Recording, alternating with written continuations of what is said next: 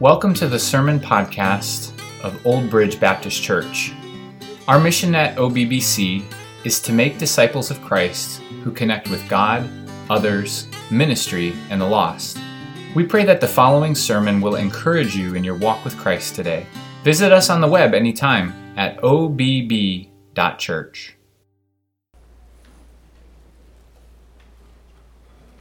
Let's pray.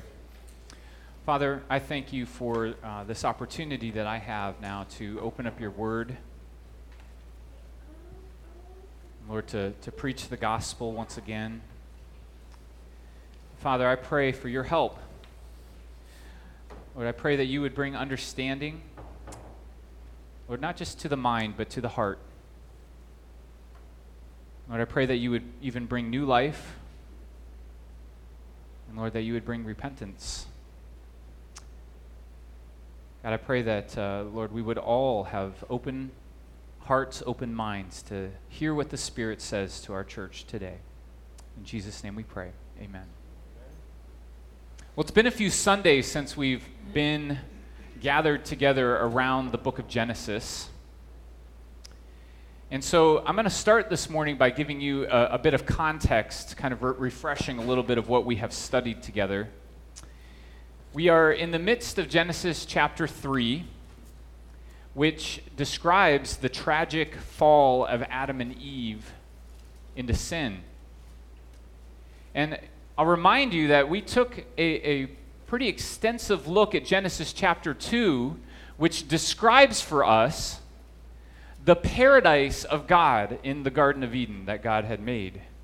And let me just say again, I love Genesis chapter 2. I wish Genesis chapter 2 could have been like 4 or 5 chapters long, just describing what it was like before sin entered into the world.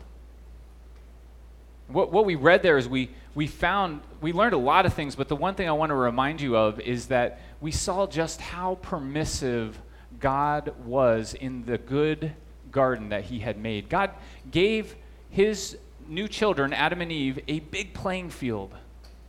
Gave them a huge playing field where everything was in bounds, except for one thing. There was only one thing that was out of bounds. He said not to eat from the tree of the knowledge of good and evil. God only gave one prohibition. And sadly, we see as we entered into Genesis chapter 3 that even with just one prohibition in a wide playing field, we, the human race, chose to disobey God's only rule and to rebel against the God who made us. We contemplated together how many sins did it take to lose paradise? How many sins did it take to lose paradise, for Adam and Eve to be kicked out of the Garden of Eden and to be separated from God? How many sins did it take? It only took one. We marveled at the holiness and the purity of our God, that one sin causes someone to be separated from him. God is a holy God. And then in the aftermath of the fall, I'll remind you that we discussed just how merciful the Lord was in pursuing Adam and Eve. You know, God could have, after Adam and Eve sinned and ate from the tree of the knowledge of good and evil, he could have just pulled back from them and sort of passive-aggressively said, fine, you wanted to break the one rule I gave you, you broke it. Now you're never going to hear from me again. You're never going to see me again. It's over. God could have righteously done that, but he didn't. Likewise, God could have shown up and just completely unleashed his righteous wrath on them for breaking his rule and falling into sin. But God didn't do that either. No, he pursued Adam and Eve. He called to them. He said, Adam, where are you? What have you done? And he called Adam and Eve to repentance. Mercifully, he called them to repentance. But they didn't. They did not repent. God called them to account, and they did not repent. They rather cowered. They hid from God, And when confronted with their sin, they blame shifted, right? God first went to Adam and he said, "What is it that you have done?" And Adam kind of shimmied around and then finally blamed Eve. And then so God turns to Eve, and Eve quickly points to the serpent and blame shifts to the serpent. And this is where we pick up in our study in verse 14 of Genesis chapter 3. We come now to God's curse. And as we begin our study here, I just want to make the observation that it is so important to understand, just for your life in general and for understanding the Bible in particular, that all of creation is under the curse of God because of Adam's sin. It's so important to understand this for your life. But before we kind of unpack that idea of why it's so important, we need to talk a little bit about what is the curse. What do you mean that God has cursed his creation? Well, the first thing that I don't mean by that is I don't mean that God used filthy language. That's not what I mean by curse here. What I mean is a curse in the sense of that which is opposite to being blessed. Sometimes it's best to understand something by understanding what it's not, right? To curse something is really, if you understand what it means to be blessed, then to be cursed is the opposite of that. A curse is the removal of God's hand of blessing. And even more than that, it is the presence of his hand against you. We usually think of curses in the context of superstitions or fairy tales. You know, on our way to Lake Ann Camp last week, we stopped halfway to northern Michigan in the great city of Cleveland, Ohio. See, all you have to do is say Cleveland and people laugh. Why is that? Both of my parents and my grandparents actually settled in Cleveland many years ago. And my parents grew up in the great city of Cleveland before moving away for college and career reasons. And so what that means is that I grew up in the 80s and 90s watching Cleveland sports. Now, if you are a sports fan at all, you will know that that was really rough. Cleveland fans have begun to, or had for many, many years, they would speak of their city and their town superstitiously as having been cursed. Because for over 50 years, starting in 1964, Cleveland was unable to produce a championship team in any of the three major sports that they had: football, basketball, baseball. And they would always get like right up to the verge of having a victory, only to have it like snatched from them, right? And there were these amazing plays that the other team would have that would become iconic against Cleveland. And so we all began to believe that our team was cursed. Now, of course, this is superstitious nonsense, right? Cleveland kept losing for so many years because they're Cleveland, not because they were cursed. But let me tell you, when we're looking at the Bible and we're talking about our Creator God, and we speak of the fact that God has cursed his creation, it's not a joke. And neither is it a superstition or a fairy tale. God alone has the power to bless and to curse. You know, in Numbers chapter 6, I often at the close of our service will read a benediction from God's word, a word of blessing. And, you know, one of my favorite ones is from Numbers chapter 6. It goes like this: "The Lord bless you and keep you. The Lord make his face to shine upon you and be gracious to you. And the Lord lift up his countenance upon you and give you peace." Who doesn't want that, right? Who doesn't want God's face shining on you in blessing? Who doesn't want God to lift up his countenance upon you and to give you his shalom, to give you his peace? Everybody wants that. But what the Bible tells us is that because of Adam's sin, we are cursed. It's the exact opposite of what you read here in Numbers chapter 6. So imagine for a moment that instead of reading a blessing over you, that this this communicated God's curse upon you? What if this said something like this? The Lord curse you and forsake you. The Lord make his righteous anger to burn against you and give you exactly what you deserve.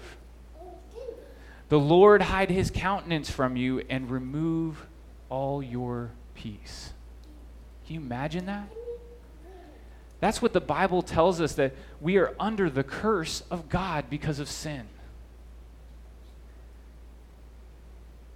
This is God removing his hand of blessing, and by contrast, he is actively against us because of sin. He is actively putting his creation, subjecting it to futility, bondage, and death as a punishment. This is far from the paradise and the harmony that God originally intended to exist in the world. And make no mistake, this is God's curse. This is not Satan's curse. In fact, we're going to see in just a moment that, to the contrary, Satan is the first one to be cursed. In fairy tales and that sort of thing, it's usually the evil character that comes in and lays a curse on everybody, and then it's for some nefarious reason, and then the knight in shining armor has to come in and somehow find a way to lift the curse. But you need to understand that because of our sin, we are the evil ones. God in his righteousness is inflicting a curse in his righteousness and in his justice. We so often misunderstand God's holiness and his purity and his justice. If God had not punished sin, he would not have been good. He would not have been just. And so you must understand what it means to be cursed by God, and you must understand why God did it. He did it because he is righteous. He had warned Adam that sin would bring death, and here it is. Behold, it does. And so one thing that I know for certain is that when God blesses something, this may sound like a really obvious statement, but I really want to underline it. When God blesses something, it is blessed. And on the other hand, when God curses something, it is cursed. Right? You would do a better job of holding back the ocean with a broom than you would to curse something that God has blessed, or on the other hand, to bless something that God has cursed. Who can stand against what God has said? When Israel was approaching the promised land, one of the neighboring countries of Moab looked out and saw the people of God coming, and they were under the blessing of God, and they were defeating armies left and right. And the king of that country just became struck with fear. He realized that his doom was coming, and so he called upon a pagan prophet named Balaam. And he told Balaam to curse God's people. You know this story from the book of Numbers? I hope you do. If you don't, you can go and read it in Numbers chapter 23. The king of Moab asks the prophet Balaam to curse God's people. And so Balaam repeatedly tries to curse God's people as the king has requested, only to find that when he stood up to curse God's people, all he had was a blessing to give. And he said this in Numbers 23:8, "How can I curse whom God has not cursed? And how can I denounce whom the Lord has not denounced?" When God blesses, something is blessed. And when he curses, it is cursed. If we glance over our text this morning, you'll see that God begins by cursing the serpent in verses 14 and 15, but he doesn't stop there. In verse 16, he extends the curse to the woman, and then in verses 17 through 19, he extends it to the man, to Adam. And we understand from the rest of Scripture that this curse affects all of God's creation.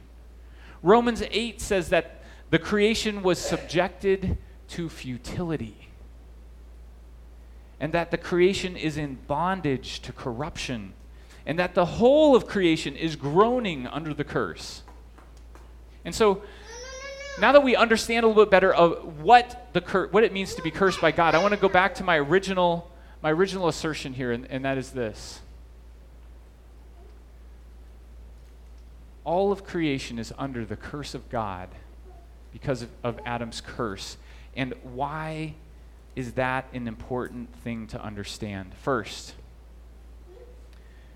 it's important to have an accurate diagnosis of a problem, isn't it?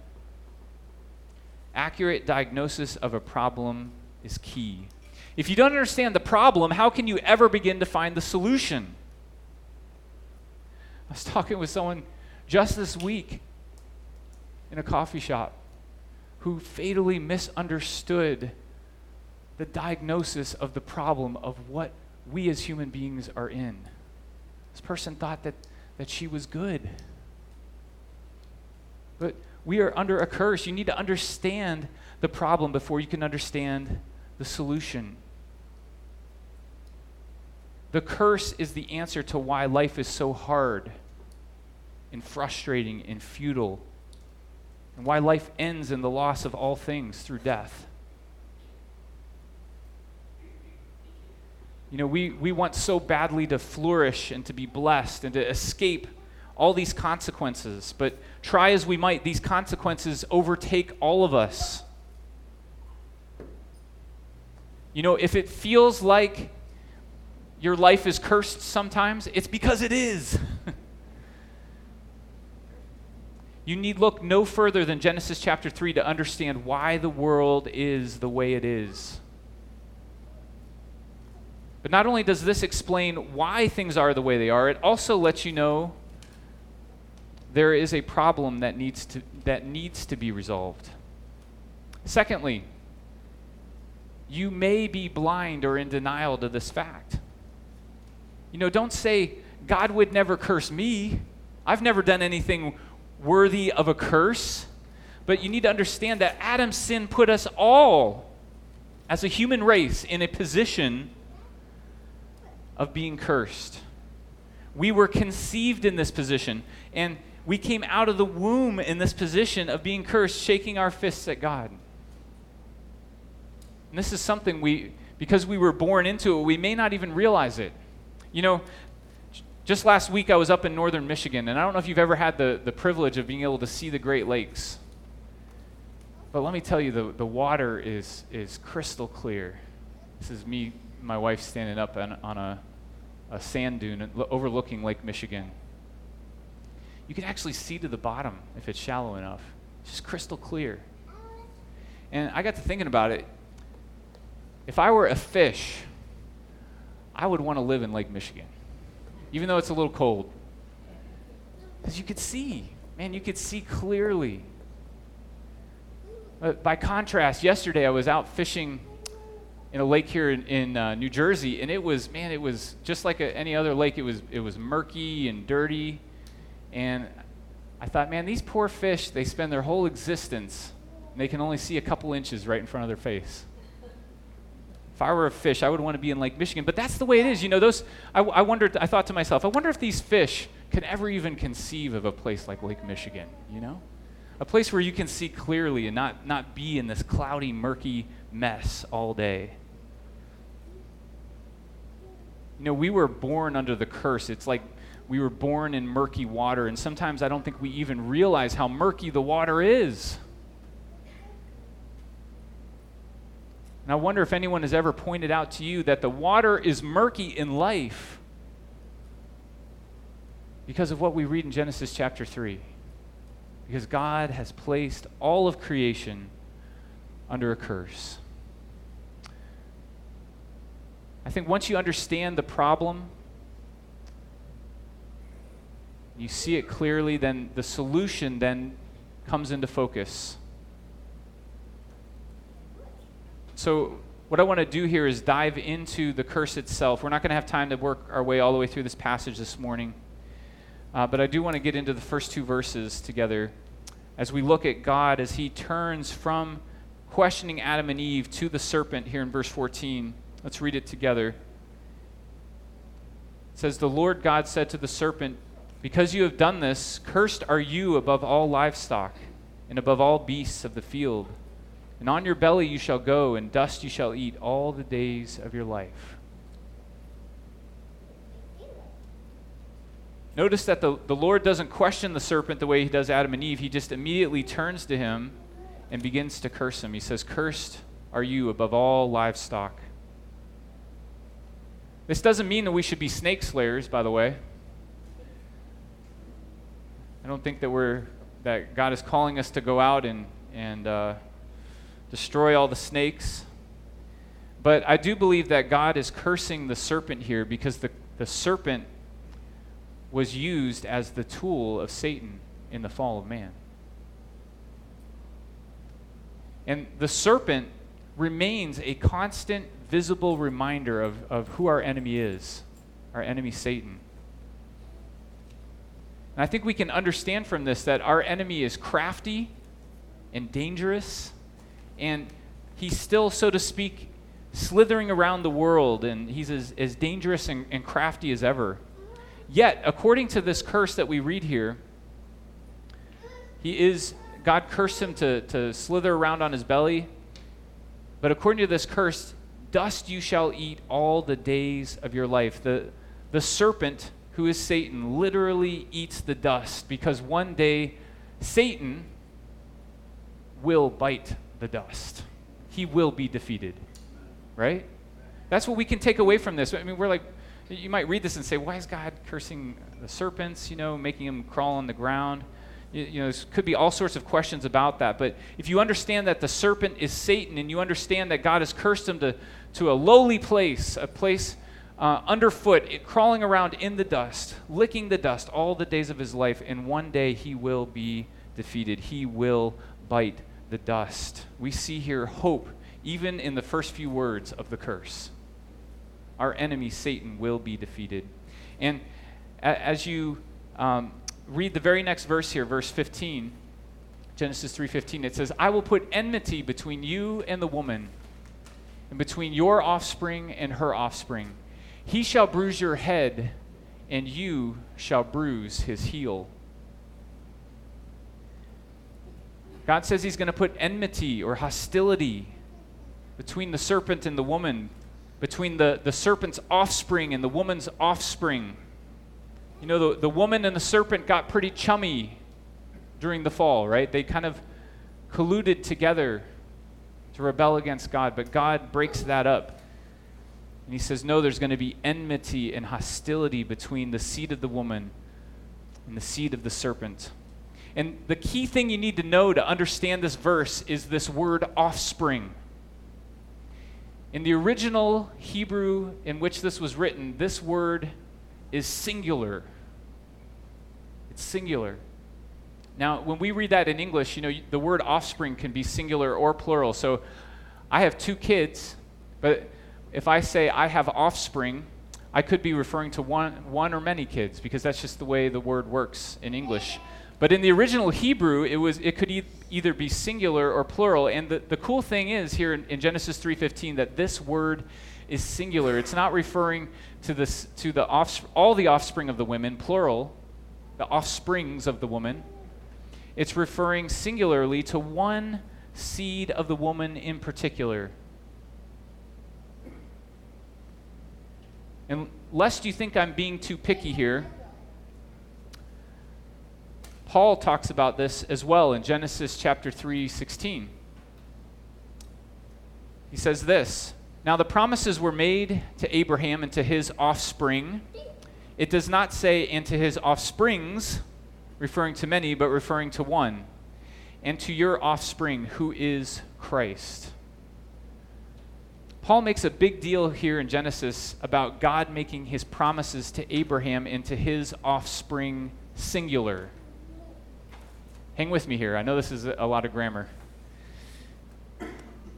God made his promises to Abraham and his offspring, who Paul connects to Christ. And I'm making the exact same point in Genesis 3:15, and Paul is making the exact same point here. He's only dropping into that promise further downstream. He's talking about it, he's tracing it through Abraham. But it's the same promise that the offspring or the seed of the woman would one day come and defeat the serpent. The text in Genesis 3 goes on to say this: this seed of the woman, this offspring, singular, of the woman, he, singular, shall bruise your head, and you shall bruise his heel. Not necessarily in that order. The word bruise here can also mean to strike or to crush. It's the same word here. The seed of the woman is going to bruise his head, and the serpent is going to bruise his heel. It's the same word. There's not a difference in the wound that's being inflicted, but what is different is the location of the bruising. You'll notice that the seed of the woman will crush or defeat the head of the serpent, and meanwhile, the serpent will only bruise or strike the heel of the seed of the woman. And so all that to say, hopefully you were able to track with me through that. We have here at the very beginning of the curse a reference to Jesus Christ. Jesus is the seed of the woman promised here in Genesis 3:15. He is the one promised offspring of Eve that would one day come and crush the head of the serpent, who is Satan. God promises it right from the outset here of the curse.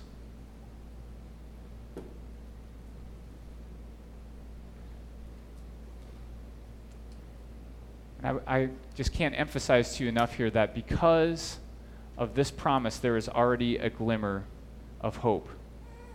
A commentator by the name of Sidney Greidanus said this. He said, Genesis traces this seed of the woman from Adam to Seth, to Noah, to Abraham, to Isaac, to Jacob, and Judah, and then the rest of the Bible will follow the trail to King David, and then ultimately to Jesus Christ.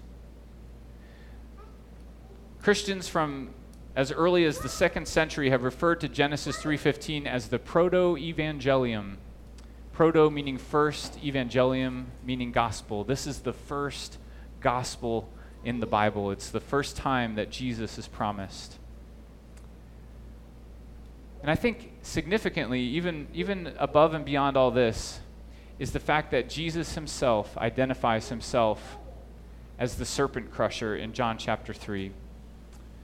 John chapter 3, verses 14 and 15, Jesus identifies himself as the serpent crusher. If you could, leave your hand in Genesis chapter 3 and flip over to John chapter 3. I want you to see this in your Bibles.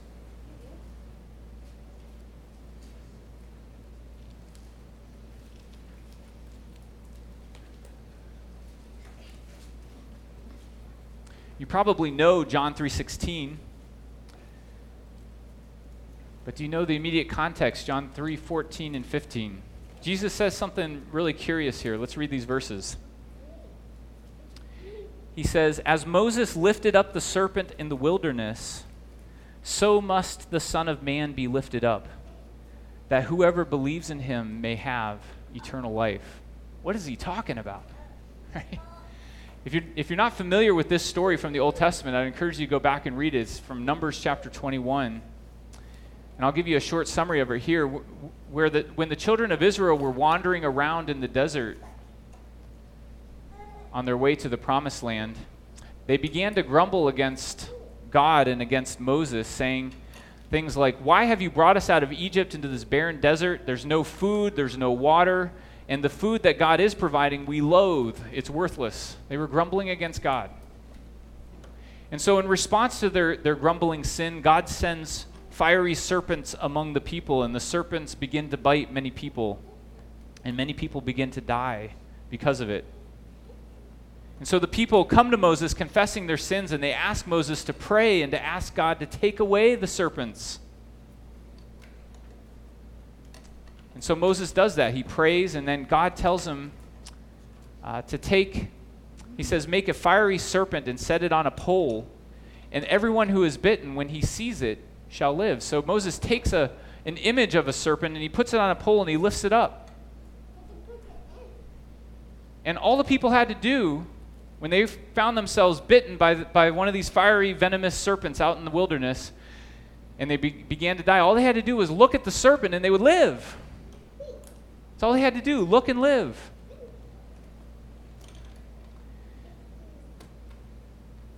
And Jesus here takes up this imagery from this story in the Old Testament, and he says, just as Moses lifted up that serpent in the wilderness, so too the Son of Man must be lifted up. Jesus connects himself to a serpent. Why is that? Why is that? Well, if you can see here for a moment the symbolism from Genesis chapter 3,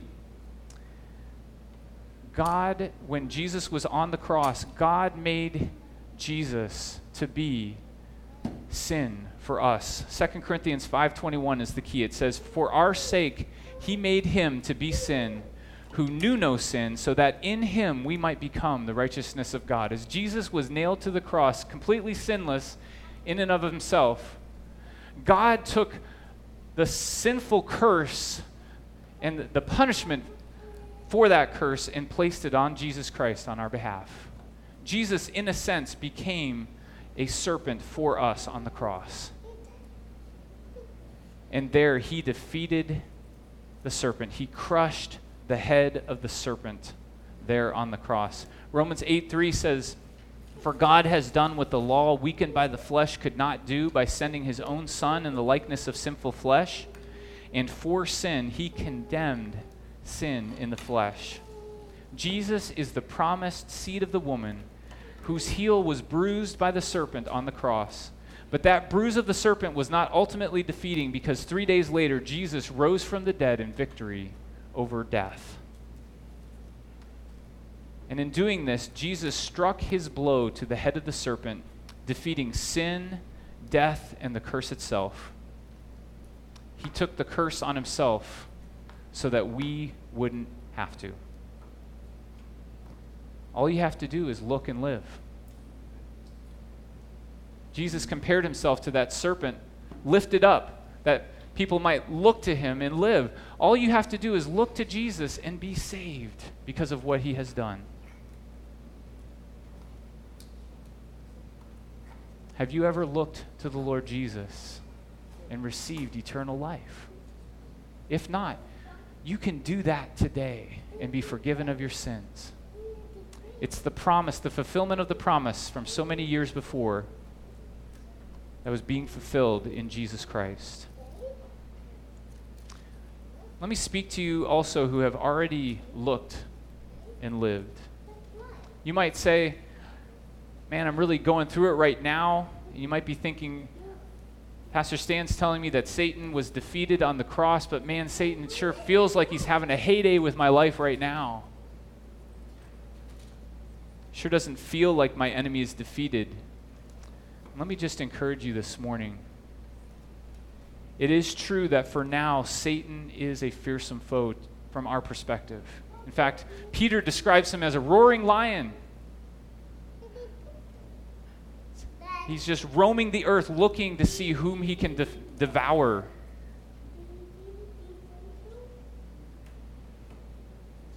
But be reminded this morning that he is already defeated. As Martin Luther put it in the hymn, "A Mighty Fortress is Our God," the Prince of Darkness grim, we tremble not for him. His rage we can endure, for lo, his doom is sure.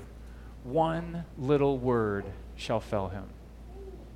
Jesus. Let's pray. Father, we thank you.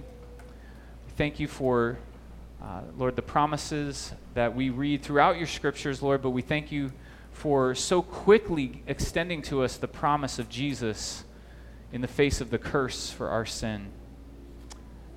God, I thank you for, Lord, dealing with our sin so finally on the cross.